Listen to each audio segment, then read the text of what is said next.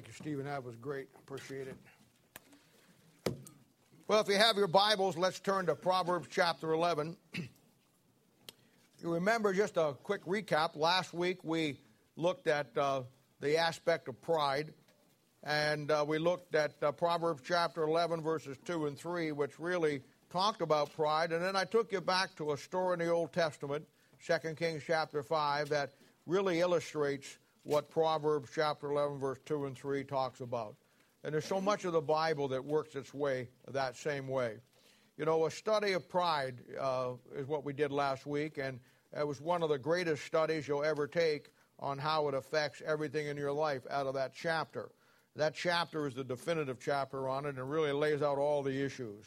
And how that when we get prideful, and it really doesn't matter if we're saved or we're lost when it comes to pride.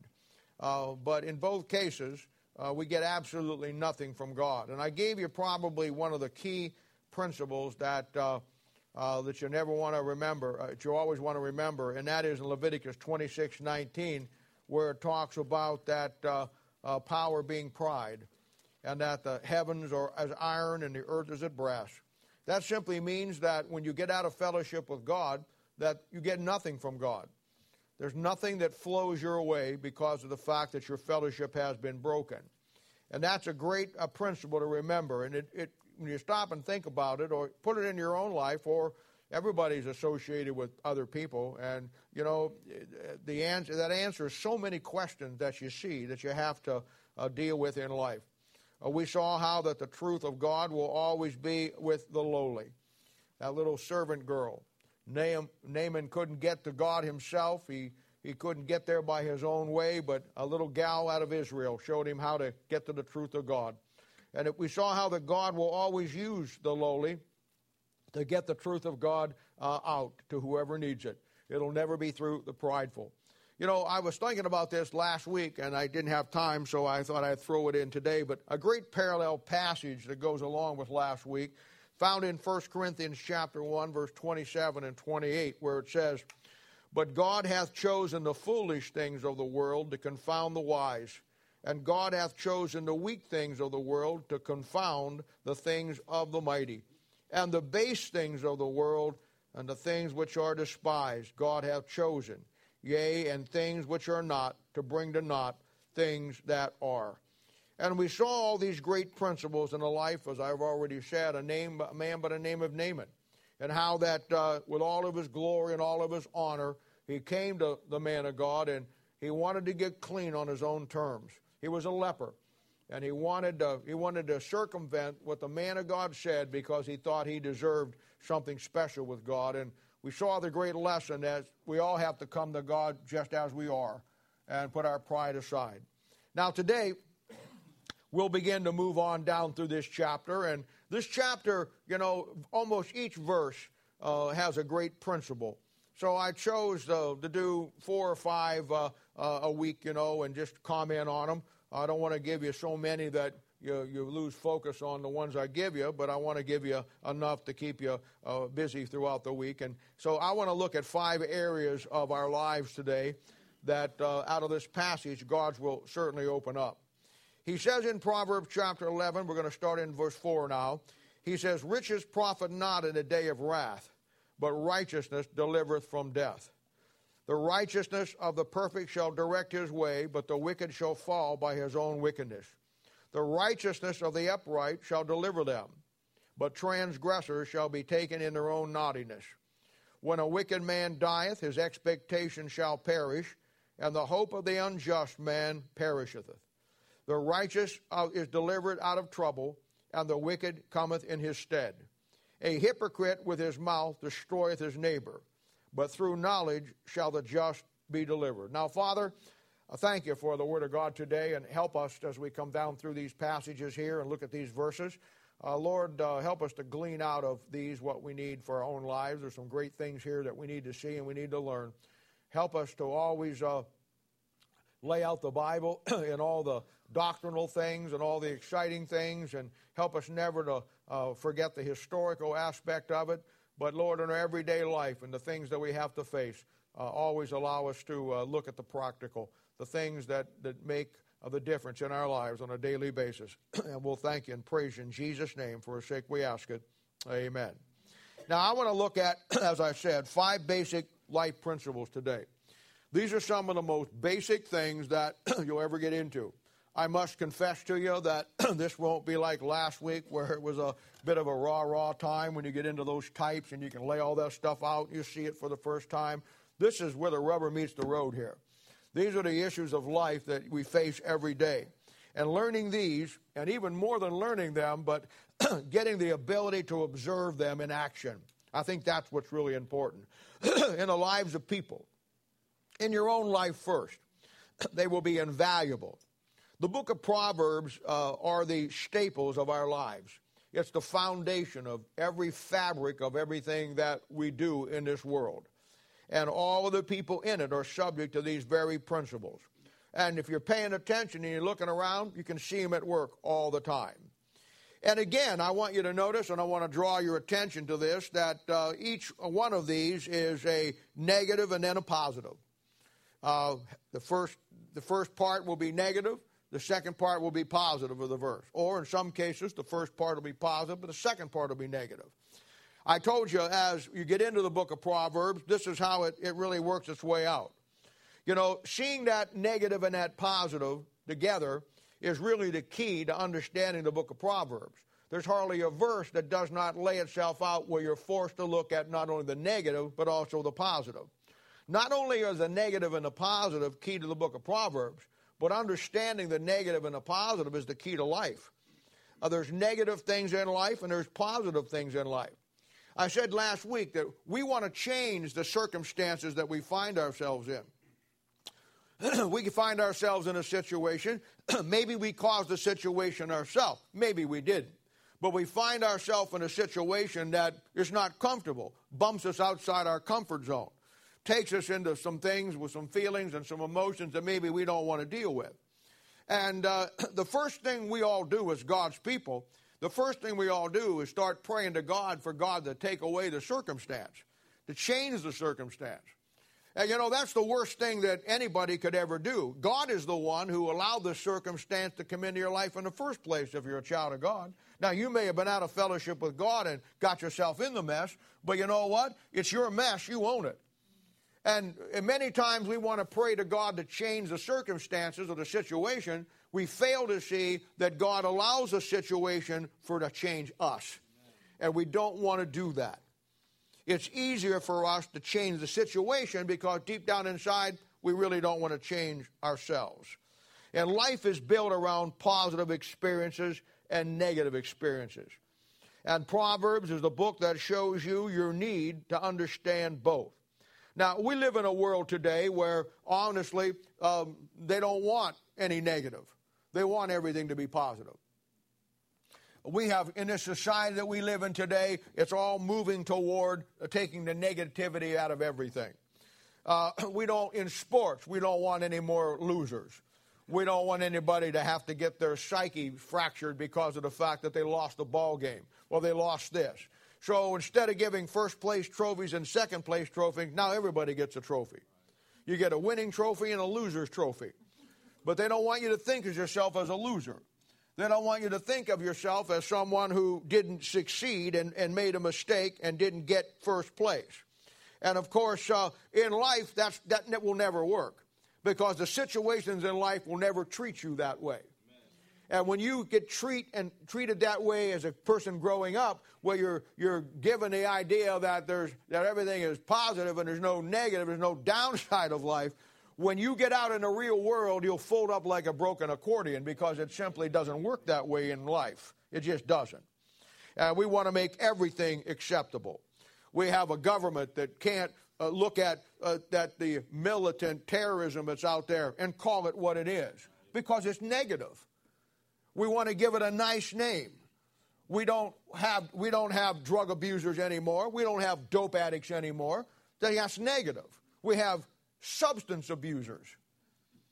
That sounds credible, you see. It's got a positive ring to it. We don't have drunks anymore. We have chronic alcoholics, you see. Makes you almost want to be one. It sounds so good. We have done everything in our world to try to get rid of the negative things. And I'm going to tell you, many Christians today, they don't want anything negative in their life. Many pastors, they realize that if you only preach the positive, you feed into the same worldly system that everybody else feeds into. You don't preach on the negative. You preach on the positive. Why, if you just get up in the pulpit all the time, I mean, honestly, I keep hating to pick on him, but he's a great example. How do you think Joel Osteen fills that stadium down there in Texas every Sunday where you look out there and a place is packed? You know how he does it? He never preaches one thing negative. You put me in that pulpit for one Sunday, and I'll clean that place out like a turkey farm day after Thanksgiving. You know why? Because I'll preach the truth of what's negative about life. But, man, you can build anything if all you tell somebody is it's all good. I mean, you'll find that churches will only preach on the positive. They'll never deal with the negative things that we all face. And negative and positive are the reality of life. There'll never be a time in your life where you don't have to deal with negative things and positive things. So when God writes the book of Proverbs, which is about the issues of life, you know what he does? He takes those verses and puts one negative, one positive in the same verse, or one positive and one negative in the same verse. And that's how it works. Now, I get criticized many times, and this particularly rightly so. I get criticized many times. Somebody will say, well, you know, he's too negative in his preaching. And I understand that. You know, he's negative about other pastors, or he's negative about other churches, or he's negative about people. Well, let me defend myself for just a split second here. It ain't nothing personal. I mean, it ain't nothing personal. I've come to the reality to know that there are some negative things in Christianity and there's some positive things in Christianity. Now, you as a Christian may not want to deal with that. You may not want to accept that. But I'll tell you, it's the way it is in life. Dr. Ruckman is a man who probably had a great influence in my life of teaching me the Bible and giving me the right Bible. And he's wrote a number of commentaries and a number of books. And that's why I announced about Ruth and Judges today. But you know, one of the things that I hear people say about his reading his books all the time, and it's true. They'll say, you know what, I like reading his book, but man, he just is so negative about everybody. I mean, if he could just quit telling everybody who this jerk is and this clown is and go through all of that and just get on with teaching the book, I mean, I could get it a lot better. And I understand what people are saying when they say that. But I want to tell you something. On my level, you know how I look at it? When you're done reading his books, you know who stands where. Now, maybe that doesn't help you, but for me, it's invaluable. Because I get down reading somebody's material over here, or get down in church history over here, or get talking about this over here, and I'll find somebody in church history, like Origen, like Westcott and Hort, like Dr. A.T. Robinson out of Louisville, and I'll get those, and I'll read that, and the only reason I know they're worthless and clowns, and you better watch everything, because I read a book one time where a guy preached the positive and the negative. But we don't like that today. We like books that are just all positive. We like books that just have a big positive smiley face on it, you see? And, you know, and God's people today, they don't have the ability to be able to tell what's negative and what's positive anymore. Because all of their life they have been given a positive approach to everything. We've taken the negativity out of everything. We don't preach on sin anymore because sin's negative. You couldn't hear, in most churches in this city, a message on the, here I go again, you couldn't hear in most churches a message on the judgment seat of Christ if you stayed up all week long. You know why? It's negative. Nobody preaches on hell anymore. It's negative. Nobody preaches on all of the things that the Bible says are negative. And the reason because we do that is because we live in a world where people don't want to hear it. You can do whatever you want to do and build the biggest congregation in the world if you just stay positive and don't be negative and don't preach on negative things. And that's the way it is. But I mean, come on, really. Are you so naive that you actually think that in Christianity there's nothing negative? That every church is a good one? That every pastor follows the Bible? That all Christians only do good? You see, maybe down at the root of that, maybe the preaching got a little just too close to home for you, see? I mean, we've been talking about balance. You know that 85% of the New Testament, 85% is positive? But you know that 80% of the Old Testament is negative? I mean, what have you been reading? I mean, find something positive in Jeremiah. Find something positive in Ezekiel. Get into the prophets and Hosea and Jonah. Find something positive there. Find something positive in Numbers, in Exodus. Why, it's one negativity after the other. But the Bible balances itself out. And Proverbs will always show the negative and the positive, or the positive and the negative. So when I preach, that's just a model for me to follow. I follow the Bible. I told you before, don't ever emphasize anything more than God does or less than God does. And when you get into the Old Testament, it's negative. It's negative, negative, negative. There isn't anything positive in it for the most part, to get into some of the millennial passages. But I'm telling you, I mean, you got to see and understand that positive and negative is just a part of life. Now, let's begin here and look at the first principle in verse 4. And you're going to see this phenomena of negative and positive, and I'll point it out to you. Riches profit not in a day of wrath. That's negative. But righteousness delivered from death. Now, see, that's positive. Now, all Proverbs from about chapter 10 on, as you find it, goes into this mode till you get up around chapter 30, 31.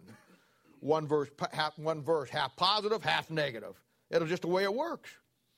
And the reason why, as I already told you, because the book of Proverbs is about the issues of life, and life will have a positive side and a negative side. And a child of God who lacks the ability to identify them for what they are, that is just going to get you messed up royally. I mean, you're going to have some real problems in life. Now, the first part says, riches profit not in a day of wrath. Well, I can see where most 21st century Christians wouldn't like that verse. I mean, your whole world's about money and possessions. That's a great principle, and we see it lay out three ways in our Bible here, knowing the three applications of Scripture.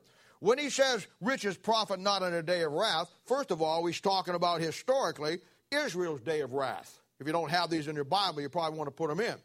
Israel's day of wrath was when Nebuchadnezzar of Babylon came down in 606 B.C., and Sennacherib of the north and Assyria came down around 587.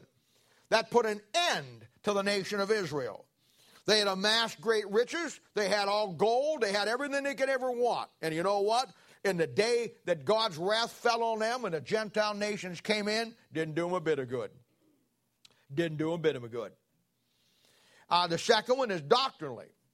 The doctrinal application, the day of wrath will be the day of the Lord, second coming of Christ. When the Lord comes back, all the nations, all the kings, all the queens, all the presidents, all the dictators on all this earth and all they have will be gone in a heartbeat. Bible says in Revelation 11 verse 15 that the kingdom of this earth become the kingdom of our Lord. So in that day of wrath, it's a second coming, and he takes everything you have that you held on to, everything that the nations held on to, Fort Knox, the crown jewels in England, wherever you go in Moscow, or wherever you go around the world with all the Saudis and their billions because of all the oils in that day, the day of wrath, second coming, won't do them a bit of good. Now, inspirationally, it'll work for any unsaved man, or any Christian, really, who's out of fellowship with God. The day of wrath is God's judgment on a country, or it's God's judgment on a person for sin and ungodliness and turning from God. I mean, it works just like that. The day of wrath is about us, what we go through. I think back of a couple of good examples of this is when the sinking of the Titanic took place in 1912. When the Titanic went down, all the people on there in first-class cabins, they were some of the richest people on planet Earth at that particular point in time on that ship. And that ship was its maiden voyage. And America and the world had gotten so prideful. We were in the middle of the industrial age. Things were changing all through Europe. The great monarchs were still in power. America was at her foremost of industrial might and doing some incredible things. And the world got to the place where when they built the Titanic, Some wise guy gave the decree that it was a ship that was so well built, even God himself couldn't sink it. Now, you got to be a fool to say something like that. And, of course, God did sink it on its maiden voyage. And when they found all the bodies and they tried to go back and get the bodies and put them all together, they found a guy by the name of John Jacob Astor. He was a billionaire, absolutely filthy with money. And he was coming back from England on the Titanic. And they found his body. And they found his body. He was dressed in his tails and his tuxedo with his life jacket on. And when they looked for some identification, they found $25,000 stuffed in all of his pockets. That's the equivalent today of probably $1 million. Didn't do him a bit of good. He died with that money in his pockets. In fact, when they pulled him out of the thing, he was covered with soot and crushed to death. They think that one of those gigantic smokestacks, as that ship went down, cracked off and came down and splattered him all over the place. Money didn't do him any good. I think of the stock market crash in 1929. There were people on Monday who were worth millions and millions of dollars, and on Tuesday, they were penniless. And I'm telling you, riches profit not in the day of wrath.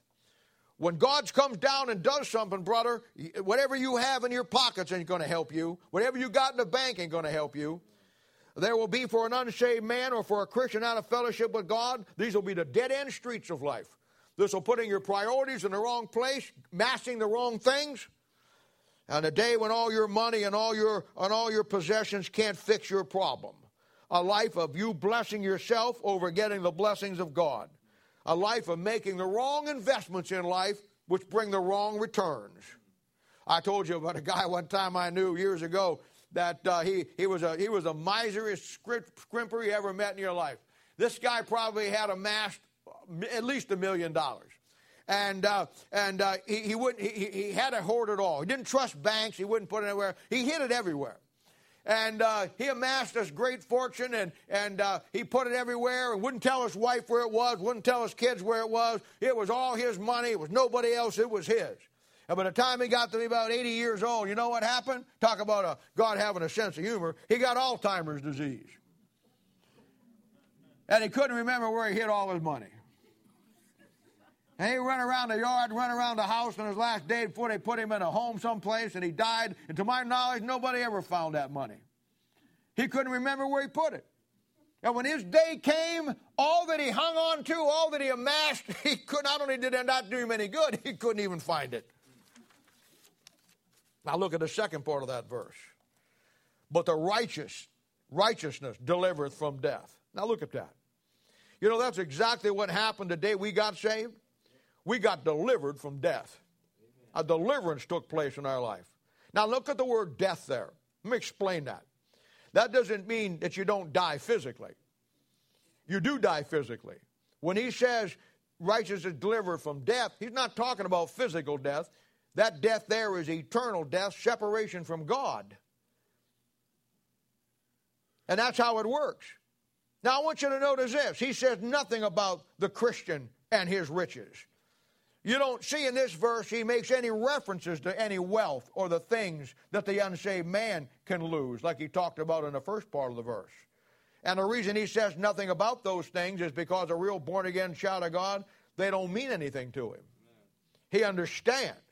I'll tell you another example on the Titanic. We had John Jacob Astor, who was the millionaire who died with the money in his pocket.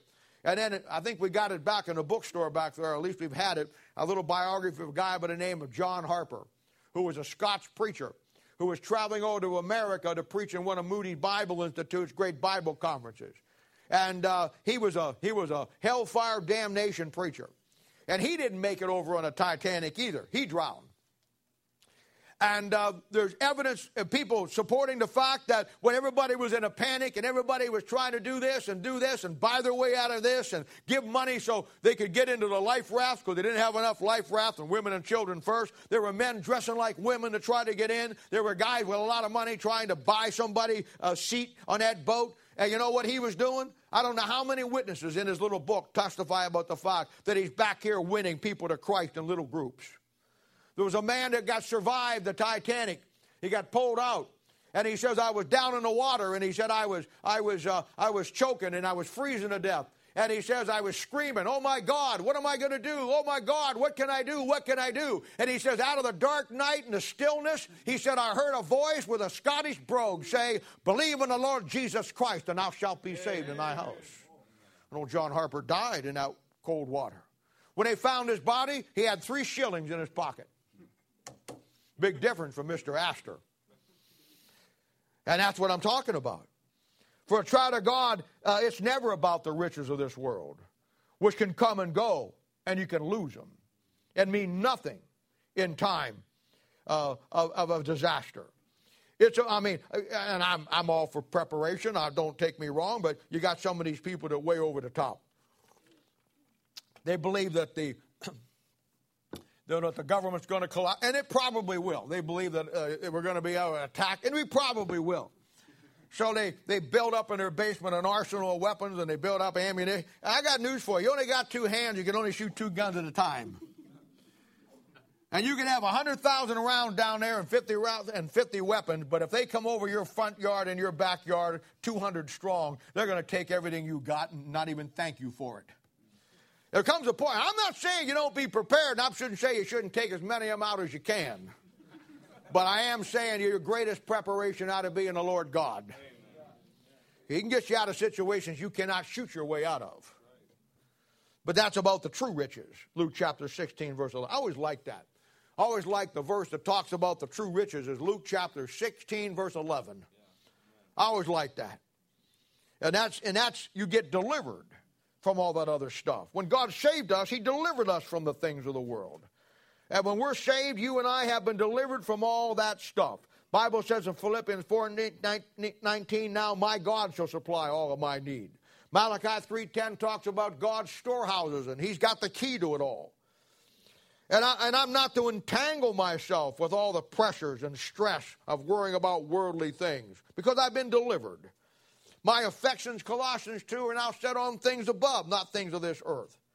Matthew 6:19 says, lay not up for yourselves treasures upon the earth, where moth and rust doth corrupt, and where thieves break through and steal. But lay up for yourselves treasures in heaven, where neither moth nor rust doth corrupt, and where thieves do not break through and steal. For where your treasure is, there will your heart be also. That's a great verse. Now let's look at the second principle, verses 5 and 6 here. The righteousness of the perfect shall direct his way, but the wicked shall fall by his own wickedness.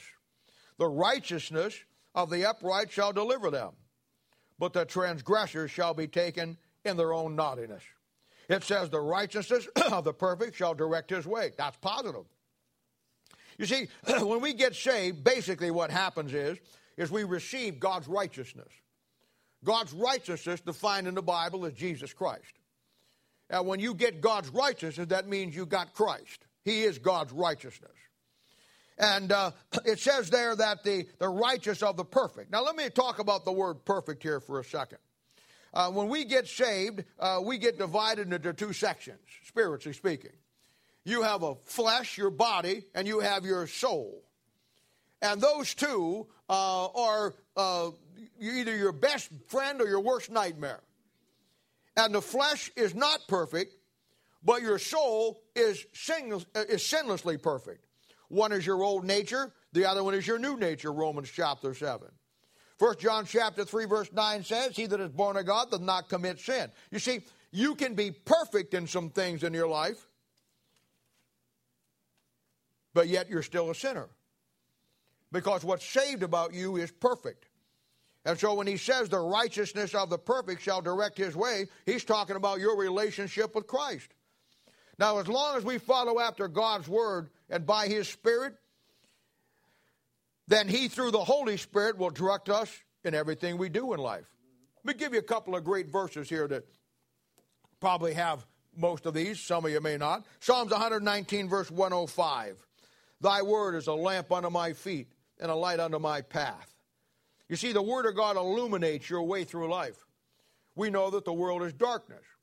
We know that the devil sets all kinds of traps for us in that darkness.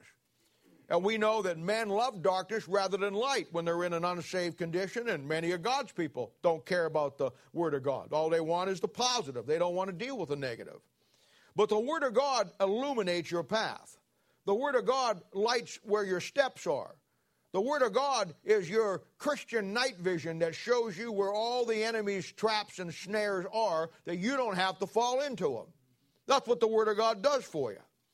Then Psalms 37, verse 28, one of my favorite verses in the Bible, it simply says, the steps of a good man are ordered by the Lord.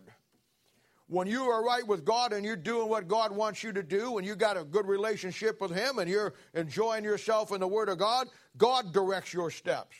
You don't have to direct your own way in life. That'll get you in trouble every time.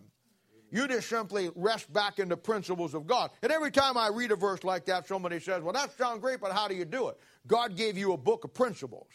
And those principles will order your step. God's not going to come down and say, don't go here or don't go there. God's not going to say, go here or forget this. But He'll show you through the Word of God what you should do and where you should go and where you shouldn't.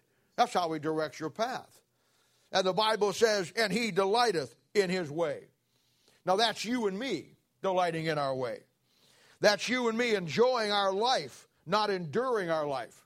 That's you and me getting what God has for us, walking with Him, Him ordering our steps, and us knowing it's the greatest life we could ever have, and actually enjoying the life and the process of where we're going with the Lord. John chapter 16, greatest chapter in all of the Bible on the Holy Spirit of God. In verse 13 it says the Holy Spirit of God will lead and guide you into all truth. So it says the righteous of the perfect shall direct his way. He will. Now here's the negative. But the wicked shall fall by his own wickedness. Now, we like to make life very complicated. I think the reason why we do that is so that we don't always have to do the right thing when it's very clear to what we need to do. I think that we like to cloud things to make it harder in our own minds to do right when all the time we really know what's the right thing to do.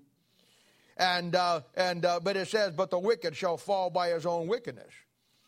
I can simply tell you this. Life is pretty simple. Whatever stronghold you allow in your life, whatever stronghold you give yourself to, if it's a stronghold of the Word of God and the things of God, or the stronghold of this world, whatever it may be, whatever stronghold you allow in your life, whatever is controlling you right now more than this book is that stronghold. And you may say, well, I'm here and I got my Bible. Yeah. But Friday night or Saturday night or next week sometime, that's what I'm talking about. I'm not talking about being here today. I'm talking about when you get out there and the temptation comes and we'll see what the real stronghold is in your life. That's what I'm talking about. And life's easy. Whatever stronghold we allow in our lives is the stronghold that will either make our life everything it needs to be or will kill us in time spiritually. Galatians 6:7 says, I remember I told you there's 7 laws in the Bible last week. Here's the second one or another one. Be not deceived, God is not mocked. Whatsoever a man soweth, that will he also reap. Now that's the law of sowing and reaping. A lot of God's people today, they want to do what they want to do. They want to sow all the wild oats they can, and then they think that they can pray for crop failure, that it won't happen. But I'm telling you something. You reap what you sow. That's one of the most tremendous principles anywhere found in the Bible. And there's times that I've met people in my life that I felt sorry for them. They had some stronghold in their life that had a control over them. And though I tried to help them and I tried to do whatever I could do for them, I knew deep down inside myself they would never break the chains of that stronghold. That stronghold would take them to their death. That stronghold would be in their life and keep them from being what God wants them to be all of their life. And it's a tragedy. But it's a tragedy brought on by themselves because they violated that verse. They violated that principle. There's a time that you can go so far in your life and you can forsake the Word of God and the principles and laugh and have a great time. And there comes a point and a time in your life where you can't break the shackles of that stronghold in your life. It's just that simple. And try as you will. Try as you will. Cry as you will. Come to the altar as many times as you can. Come back to church at 9,000 times. I'm thankful. You're always welcome to come back. But I know as soon as you come back, 6 weeks, you'll leave again. You know why? Because you've got yourself in a situation by your own choosing that the stronghold in your life is so strong, you will never break those shackles. You never will. And I see it unfold in people's lives all the time. They think that they can just do whatever they want to do, and there's no cost involved. It comes down to us, that inside of us that makes us think that we can always beat the system. We'll see an alcoholic who's down in Skid Row, down at the mission someplace. You'll see some drug addict with his mind fried out and brains all over the place. And you actually see those persons and see the end result of that lifestyle. And yet you and I inside, when we're faced with that, you know what we actually think in the face of seeing those things? We think that we're smarter than they are and we can beat it. No, you can't. No, you can't. Last week we talked about the power of pride. The power of pride is just a refusal to get right with God. And it brings about heaven as iron. It brings about earth as brass. It brings about that you can't get anything from God. And everything on this earth, brass, is a judgment against you. Job chapter 9, verse 9, my favorite verse. Or 9 verse 4 it is. He says, he is wise in heart and mighty in power, and who hath hardened himself against him and prospered? And the answer is nobody. Not one person. Now verse 6 says, the righteous of the upright shall deliver them. That's positive. But transgressors shall be taken in their own naughtiness. That's negative.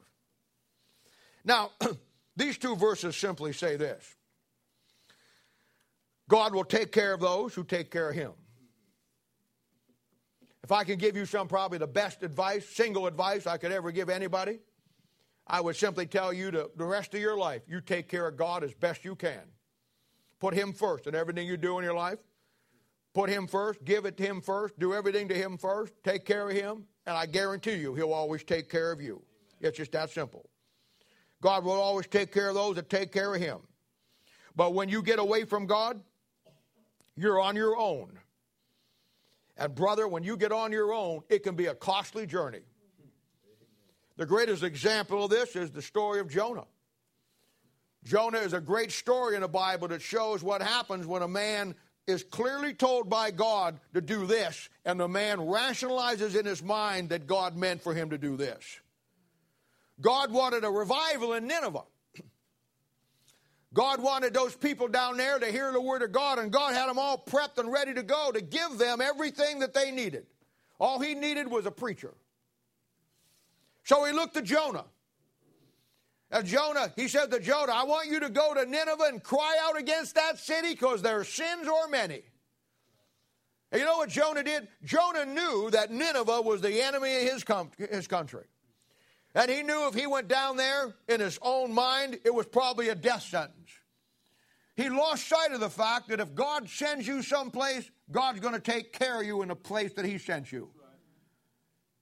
And you know what he does? He says, well, I'm not going down there. And the Bible says he goes down to the docks, and you know what he finds? He finds a ship going to Tarshish. And I can read between the lines. I know because I've dealt with a million Christians, and I've dealt with myself. He gets down there, and he says this, well, Lord, I don't really know if you want me to go to Nineveh. I know that's what you said, but my professor said a better rendering of that Greek verb should be this. So here's what I'm going to do.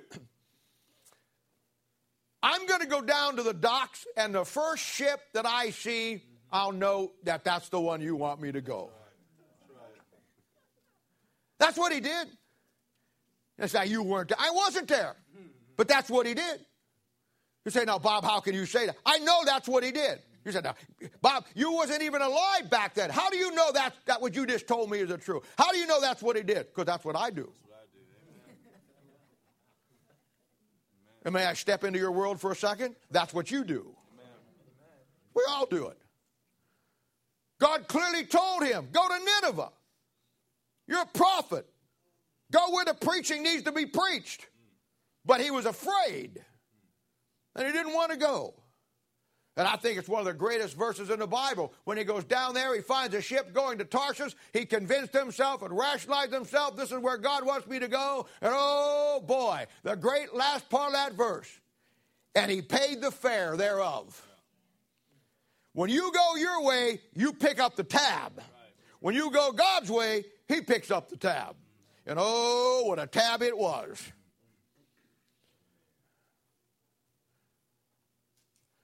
He had to go to school. Whale Belly University. What a school.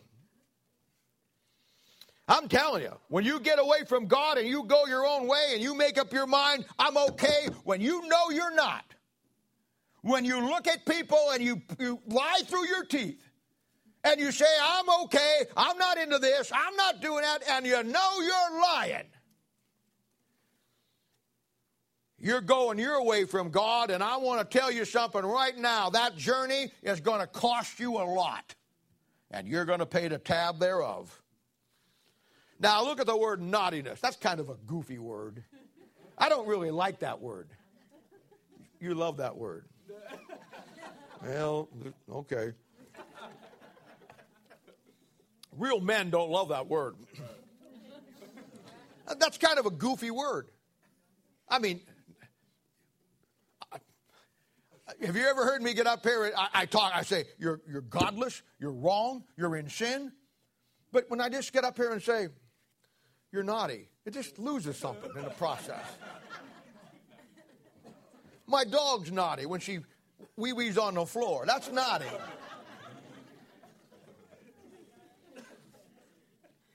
Now, I want to teach you something here. That's an old English word. And it's a good English word. But its real meaning has been lost in the 21st century butchering of the English language. It's lost its punch. It's lost its power. I want you to notice verse 5 says, fall by his own wickedness. And then verse 6 says, taken in his own naughtiness. He uses the word and substitutes the word naughtiness for the word wickedness. They're connected here. Now let's look at the word naughtiness, you naughty people today. The word comes from the word not. It means zero. It means nothing.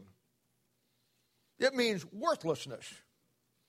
It means something that has no value to it. A naughty person is a worthless person in its correct usage and definition. Now, what he's saying here in verse 5 and 6, a child of God that goes his own way is not only wicked, verse 5, in his sins, but to God he's also, verse 6, worthless and of no value to his plan. He's a zero. Now, I know as a child of God, I do a lot of stupid things. I'll be the first one to confess that to you. Try as I will, I'm a leper. And I do a lot of dumb things. But I want to be honest with you, I could never imagine after all God did for me, in spite of all my issues, in spite of my stupidities, I don't know of anything I would hate more. I can deal with the fact that God says I'm wicked. I can handle that. But I just cannot handle the idea that God would ever look at me and say, you're worthless. And yet there's many of God's people that they are worthless. Now, I'm never going to do much for the Lord compared to other people out there in the world. I get it. I'm not aspiring to outdo anybody. I read a story one time, and I read books, and I read a lot of material, and I always find things that I think fit me, and then I make that my pattern. And that's all I want to be. I don't want to necessarily attain more than that, because I think that if I can just get that, I'm under any illusion of myself. If I can just get that, I'll be happy with that, because I read this story one time about this family, and they had a dog. And the dog, I don't forget what kind it was. I'm going to say, because I like labs, I want to say it was a lab, but it probably wasn't. And anyway, this dog was about 13 years old. It had its health issues. Family loved the dog. And it had cancer at one point, and they had to take one of its legs off, so it was a three-legged dog. And you may think that's tough, but three-legged dogs get along pretty good.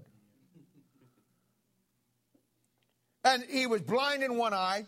He had some kind of, get faded, and his one eye was completely gone. And his other eye, he couldn't hardly see where he was at. He was old, and, he didn't do a lot of things. He didn't really lay around, and they thought about putting him down because of the fact. But he still was, tail would wag. He still functioned fairly well. I mean, the quality of life wasn't like he was when he was a young dog, but there was a quality of life, and he just could not bring himself. But he was an old dog, 13 years old, blind in one eye, couldn't see out of the other one, and only got 3 legs. I'm not sure the condition of his tail. That wasn't in the story.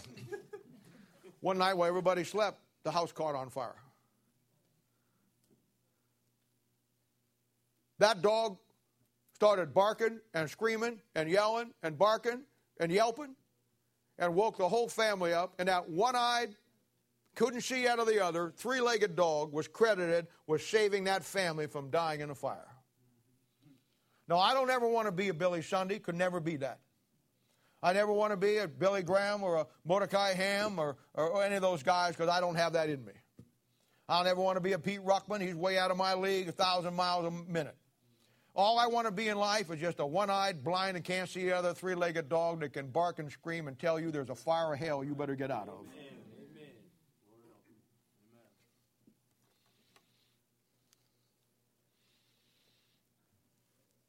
I've never cared what people thought about me in the ministry.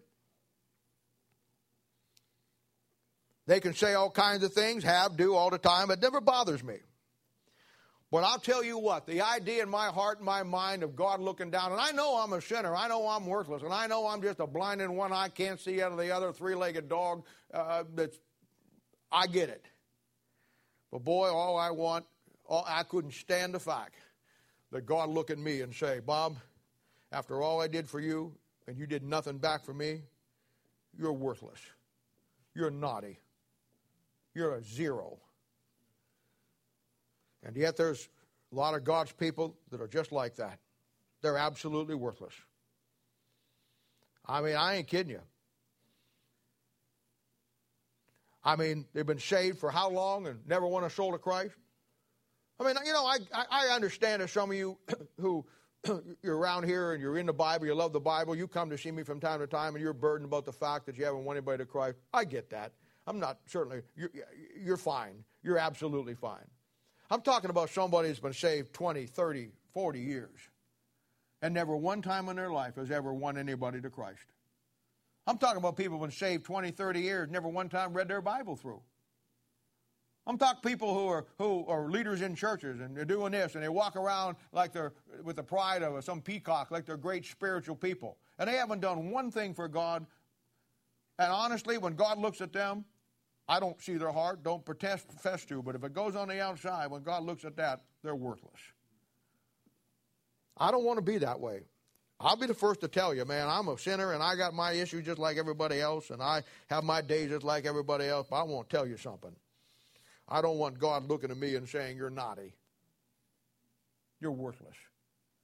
You're of no value to me, Bob. You lived down there your whole life and you never lifted your finger one time to do one thing for me. And I love you, but you are worthless. Now the third principle, look at verse 7.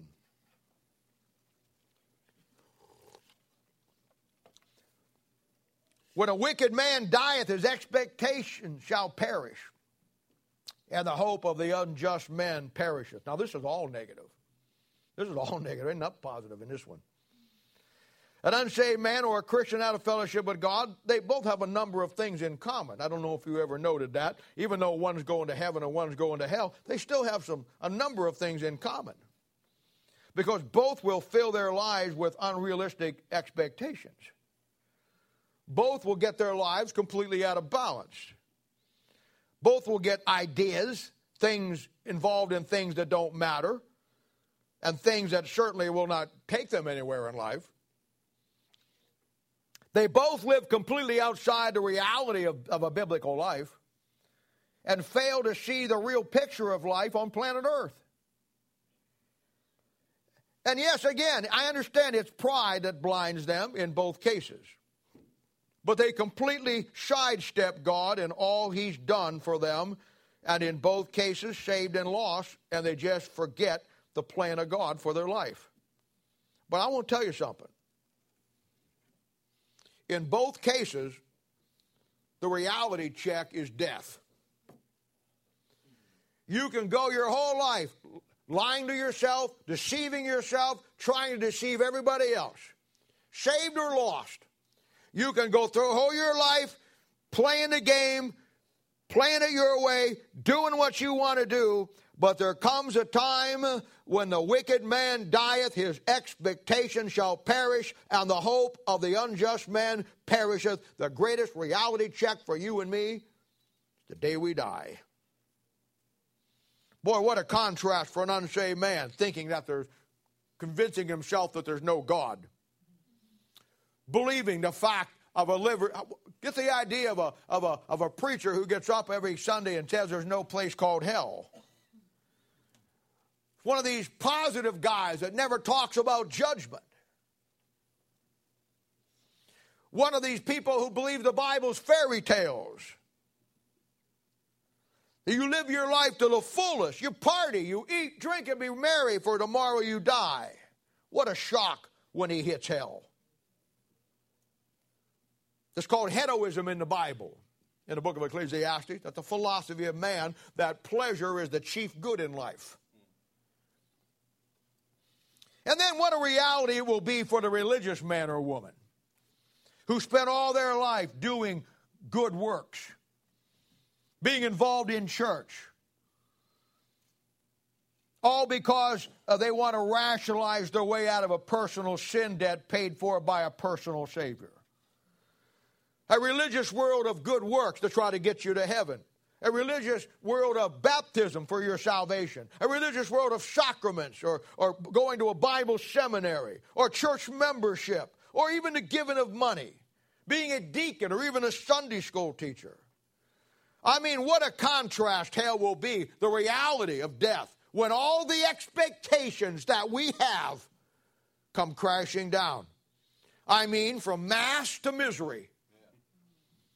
From baptism to banishment. From riches to wrath. From pleasure to pain. All in the split second of death, and all before your family can even hold the funeral. The hope of the unjust man perisheth. But for the saved man, it will be the reality of all that God did for you and all that you didn't do for him. I think the judgment seat of Christ in 2 Corinthians 5:11 for the Christian is called the terror of the Lord. I totally understand why that is, because for the first time in our lives, we're going to stand before him, where you can stand before him now, but you won't. You're going to stand before him, and all of your clutter is going to be out of your life. For the first time, you won't do it here, but for the first time in your life, you're going to look into his eyes, and you're going to completely understand the price tag that was paid for your salvation. You're going to completely understand why he died for you, what he wanted you to do, and your whole life that God had for you that you never fulfilled is going to be right there in front of you.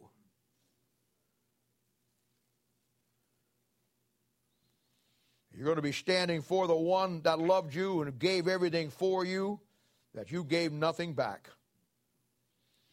I think one of the greatest examples of this in the Bible is Solomon's downfall.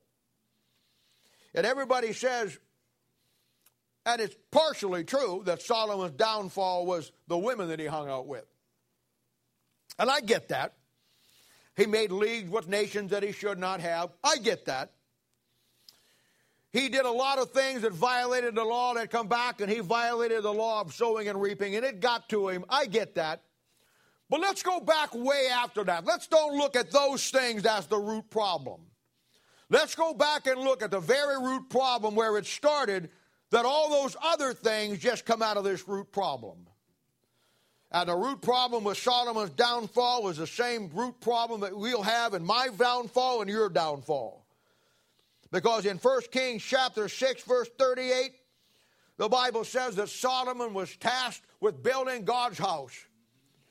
And the Bible says all of the beauty that he did there, he labored for 7 years, and it took 7 years to build that house.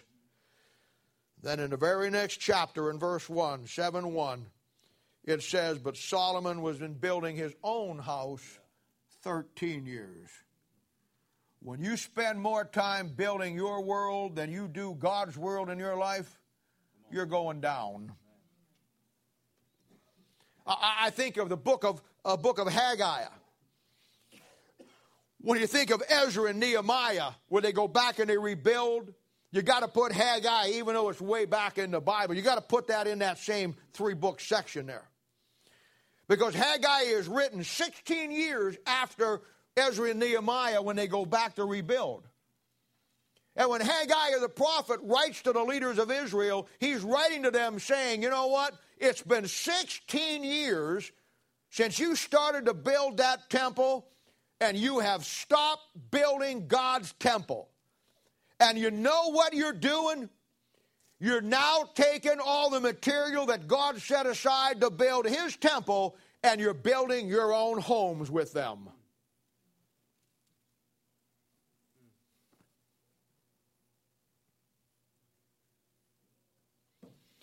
You talk about unrealistic expectations, taking what belongs to God and using it for yourself. Now, how negative it, I understand why people don't like negative. I get it. Getting brighter every moment to me. All your plans, all your goals, all your worldly pleasures. And then comes death, the reality now of what everybody did and where you were. And you know what you face? You face life's final tally. You know, that's going to be something. And I have a hard time preaching on this to you because I'm going to be in much worse shape probably than most of you. But life's final tally. I mean, I can just see it. I don't think it works this way, but let me just, for the illustration point, life's final tally. Rapture takes place. We're up in heaven.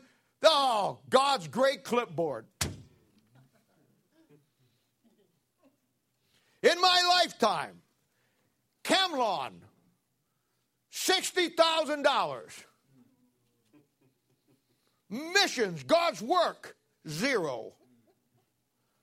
In my lifetime, dog food, $150,000. Got 5 dogs.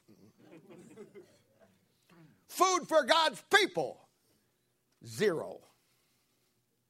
Oh, it's going to be a reality check. Hey, I've seen some of God's people, and I'm not fighting it. I've seen some of God's people, their lawn is absolutely meticulous. They got garden of roses, and all of those things are beautiful. And many a times I've went into somebody's house and thought to myself, man, the lawn is beautiful. The garden is absolutely beautiful. But the kids are lost, on drugs, in alcohol, in a mess. Mom and Dad were great at planting a garden in the back, but the most important garden God ever gave them, they failed at. That's a tally sheet coming up.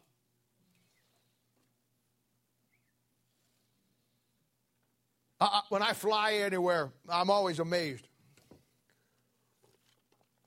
When you fly over a city, all the swimming pools that people have. I mean, you don't think about it much. When you're flying in, when you're looking out the window, man, they're everywhere. Everybody's got one. And I know what I'm about to say isn't true for everybody. I get it. But boy, I'll tell you what. I knew a guy one time, he was so meticulous with his swimming pool. I mean, he was so worried about getting the right balance of chemicals in the water. Because you get too much, you burn your skin off. You don't get enough. I mean, he was so careful of measuring everything and getting. And I thought to myself, you know what? You are so worried about the balance of the water and the chemicals in your pool, but your own life is so out of balance you couldn't even get it back together. Now, I don't mean to be crass here, but he was so finicky about it. He was afraid people were going to go to the bathroom in his swimming pool. So he found this chemical that you put in the water. That if you go to the bathroom in his swimming pool, it turns a red dye all around you. Now, if you're smart, you don't need that. Just look at that glassed over look in their eye. Everybody else is splashing around and they're standing there.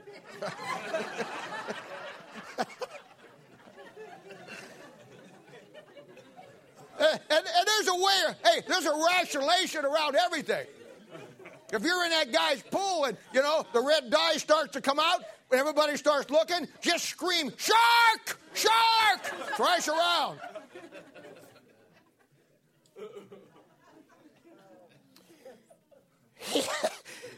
This is a true story. He was a good friend of mine. He had this long pole with this little basket on the end. And he would go out 3 or 4 times a day, like Moses going out to check on the flock. Then he'd take this long deal, and he'd reach out and he'd dip this out. He'd say, "You got to get these out. This will clog up my pipes." I'm thinking to myself, man, you know what? If you would be as interested in taking this long pole right here and dipping out the crap that's in your life, you'd be a lot better off. Then he had this little thing that went across the bottom of the pool. I thought it was alive, man. It was this little 4-wheel thing. And it had a long thing on it that went up, and it worked the whole bottom of the pool. And it ate the junk off the bottom. And he'd stand there with his big old stick watching that. Chemicals all balanced out. Keeping an eye on everybody in the pool for anything red. And I thought to myself, this guy's life, he doesn't care anything about God. He doesn't care anything about the Bible. But God's people spend so much time on things like that, working out the balances of life, when their own life spiritually is so far out of balance they couldn't even believe it. That's just the way it is, man. Let me tell you, when death comes, it's the end of our stupid, ridiculous expectations. But for the child of God doing God's work, it's only the beginning of what God's got for you. But no cross, no crown. Now look at verse 8. Here's the 4th thing. The righteous is delivered out of trouble. That's positive. And the wicked cometh in his stead. That's negative. Now doctrinally, this is the Jew at the second coming of Christ being delivered out of the hand of the Antichrist, if you don't have that in here. Historically, he's making a reference to the many times that God delivered the nation of Israel, like in the book of Judges. But inspirationally, it's me and you. It's God taking care of us in every situation and bringing us through life by God giving us our deliverance through the biblical principles. The last part of the verse says, the wicked cometh in his stead. He's simply saying, when you don't do what God says, whether it's Israel or us, then instead of deliverance comes the wickedness. That's what he's saying. And when you get to that point, as I've told you before, the heavens are iron and the earth is brass. In a Christian's life, do we either go up the levels or you go down the levels? Now look at the last thing here in verse 9. A hypocrite with his mouth destroyeth his neighbor. That's negative. But through knowledge shall the just be delivered. That's positive. Now in closing, this is one of the greatest reasons I think that you should never be afraid to serve the Lord. One of the greatest promises in all the Bible to the minister, to the pastor, to the Christian, to the Bible teacher, anybody who's going to invest their life with people. And the reason why this is so important, because you got to know this, in the ministry, there will people who will hate you for what you do. Now, I know that seems impossible, and that seems for some of you young Christians like it won't compute. But you got to stop and look at it this way. Jesus was the only man on the planet who never did wrong to anybody at any time, any place, and yet everybody wanted nothing to do with him. And I'm telling you, when you get into the ministry and you start doing God's work, there will people who will hate you for what you do. And what you do is preach the truth. And you'll find them as God's people, and you'll find them as unsaved people. In the day and age we live in, you find more God's people than you do unsaved people. And in the ministry and working with people, you'll always follow 2 simple rules that are based on verse 9 of Proverbs here. 1, keep your emotions out of it. 2, keep your biblical principles in it. Operate by the principles. Don't take it personal. Stick with the book. God called you to do a job. Do it to the best of your ability.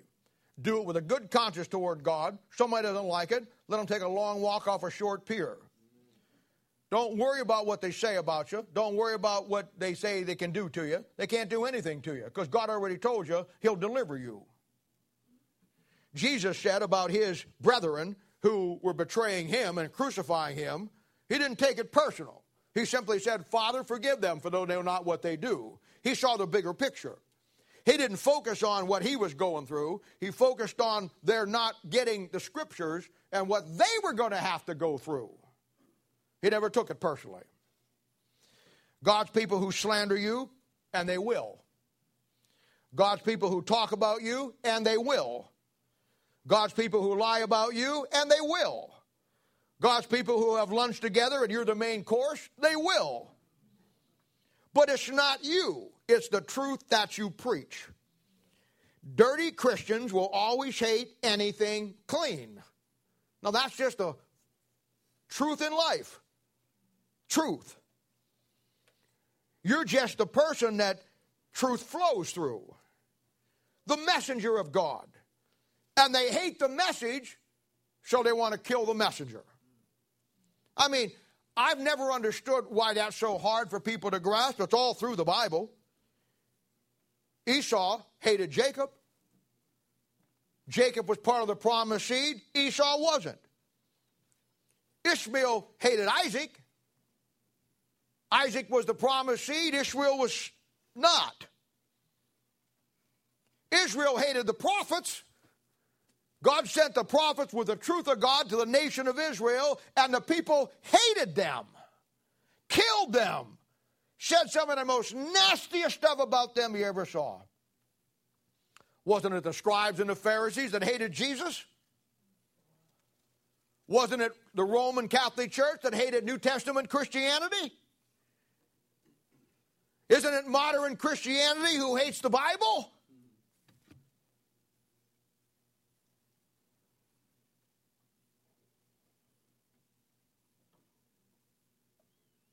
And worldly, dirty Christians will hate you when you try to do right. And you try to stay clean. But you see, that's the problem. The Bible's light. Preaching will spread that light. And it exposes all the dark corners of our lives. And you can't pretend anymore. The real Bible-based Christianity has now been brought forth. Real Bible-based, what it is to be a Christian and what it is to have a New Testament church has been laid out. And you and your lifestyle, along with everything in your life, you now suddenly don't fit into that pattern. And it's like somebody in your mind has a searchlight on you. So to shift the light off yourself, you attack the people with the message. And that's why they'll hate you. The preaching of the Word of God, they suddenly become the elephant in the room.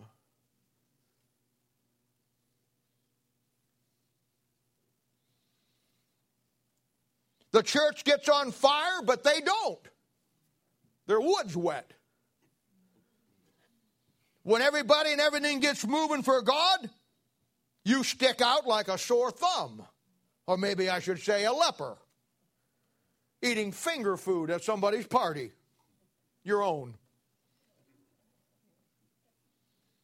And they don't like that. They don't like being exposed. When the whole church moves on and somebody refused not to move forward, everybody sees it. You can't hide it. You can't hide when the whole church is going one way and you're not going at all. And you got to suddenly try to convince that 200 people in a church, 500 people in a church, 1,000 people in a church are all wrong, and you're the only one that's right. That don't work very well. So you got to get out of that place. But it can't be you. So it's always got to be somebody else. But you missed something. You missed the last part of verse 9. What a promise. But thou through knowledge shall the just be delivered. You know, I always say to people, when you don't understand something right then, or some situation looks confusing, I always say, when nobody will tell, just be patient, because time will always tell. A lot of times situations don't reveal themselves in the short term, but they certainly reveal themselves in the long term. Just give it some time. Old Dr. Ruckman used to say, and boy, any man who's ever been clobbered and butchered and slaughtered and lied about, I mean, I've seen people take photos of him out of here, Photoshop them out, put them in a bar with a woman, 3 or 4 women, and then put it on Facebook or put it on the internet. I mean, I'm just telling you. But you know what? He never took it personal, never did in all of his life. You know what he always used to say? I've heard him say it many times. He'd say, you know what? Every time somebody attacks me, God just gives me another ministry or another blessing. He says, I don't wish they'd stop it because they're bothering me. I wish they'd stop it because I can't stand any more blessings or any more ministries right now. You see, God keeps blessing the child of God in spite of his enemies of truth. People who are worthless and will do nothing will always attack those who are of value and do something.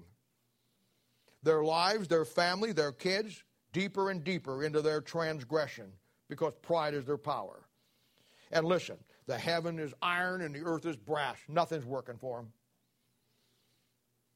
There has been never in the history of Bible Christianity, ever, one dirty, rotten, selfish, prideful, wicked Christian who ever stopped anything that God was part of or what God was going to do. It just keeps getting better, and they just keep getting worse.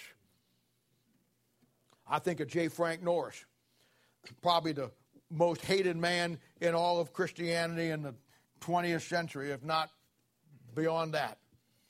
He started back in the early part of this last century at the Southern Baptist Convention in the Baptist Church. They had went into great apostasy, and that old boy took on the whole Southern Baptist Convention. They hated him. They tried to kill him. They tried to slander him. They took newspaper articles on him. They did everything they could. I mean, they sent people down there to kill him. They had a guy one time come into his called him on the phone and says, I'm coming over there and kill you. He says, well, make it quick. I'll be in my office till 4:30. And the guy comes in, pulls out a gun. J. Frank Norris outdraws him and shoots him dead on the floor. Then from that point on, he was called the pistol-toting preacher. He's preached on alcohol. He preached on booze. And a big public mayor or councilman or somebody had a lot of power, was trying to put him out of business and trying to slander him. And one night that guy was out there drinking with 3 or 4 of his little floozy gals, and they were speeding down the road, and they missed a turn or something and hit that thing, and the car exploded, blew the guy's car apart, and the guy's brains were splattered over there. Old J. Frank Norris went down and took a mason jar, picked up part of that guy's brain, put it in that jar, put it on the pulpit on Sunday morning, and preached on it.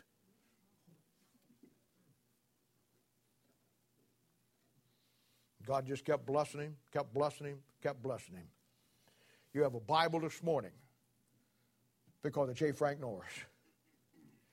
Everything that this church does, everything that you do, everything that Ruckman does, everything that anybody does who believes that Bible, whether they know it or not, whether they believe it or not, or have any clue or not, the judgment seat of Christ will go back to that one man that had the courage to stand against the opposition when they wanted to put him out of the ministry, they wanted to slander him, and he believed that verse that he would be delivered from the mouth of the wicked, the hypocrite.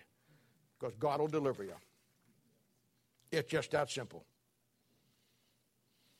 I mean, they keep buying new trucks, bigger homes, keep going out and do all this and having a great time, you know what? And all to make themselves feel like they're doing good. And God just keeps blessing, blessing, blessing, and blessing.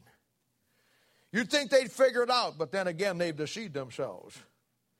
Never one time in the Bible did the devil or any of his crowd, saved or lost, ever stop what God was doing one time. God just uses it for his honor and glory. He destroys them, and then he keeps on going.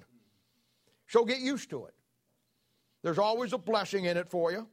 Learn to enjoy it. Something better is coming your way.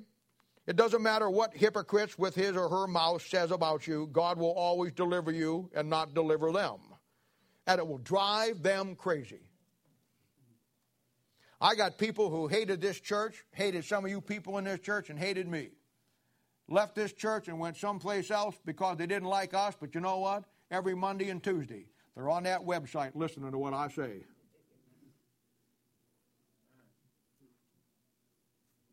So, hello. Hello. Hello. Now, I've always looked at the ministry, and I'm a practical guy. I've always looked at the ministry as a long road trip through life. Like driving on a vacation, you know, from the East Coast to the West Coast, stopping to look at all the points of interest. My favorite movie is Family Vacation. And the old family thruster going down the road. But I've learned in this travel through life, no matter where you go, no matter what state you're in, one thing is always a sure thing. And that's the end of the day, you're going to have a lot of bug splouts on your windshield. Dead bugs have destroyed themselves all over your windshield. Now, do you stop your trip? Do you turn around and go back? You cancel your vacation, get on the phone and cancel all your plans? Of course you don't. You just pull into a gas station, tell the guy to fill her up. He picks up that old sponge and wipes the bugs off, cleans it off, and off you go. Because people like that in your life are just like bugs on my windshield of life. The hypocrite with his mouth or his Facebook, the brave soul hiding behind his computer keyboard. Just pull in on Sunday morning, let God's Spirit fill her up, and take the water of the Word of God or what you're doing and wipe the windshield off with the bugs and then just keep on going. These 5 principles will be some of the most practical verses in all your life. But they're based on a negative and a positive, because life is negative and positive. And the moment anybody starts to take the negative out and just put all the positive in, you're going to get out of balance. You allow the positive to build you up,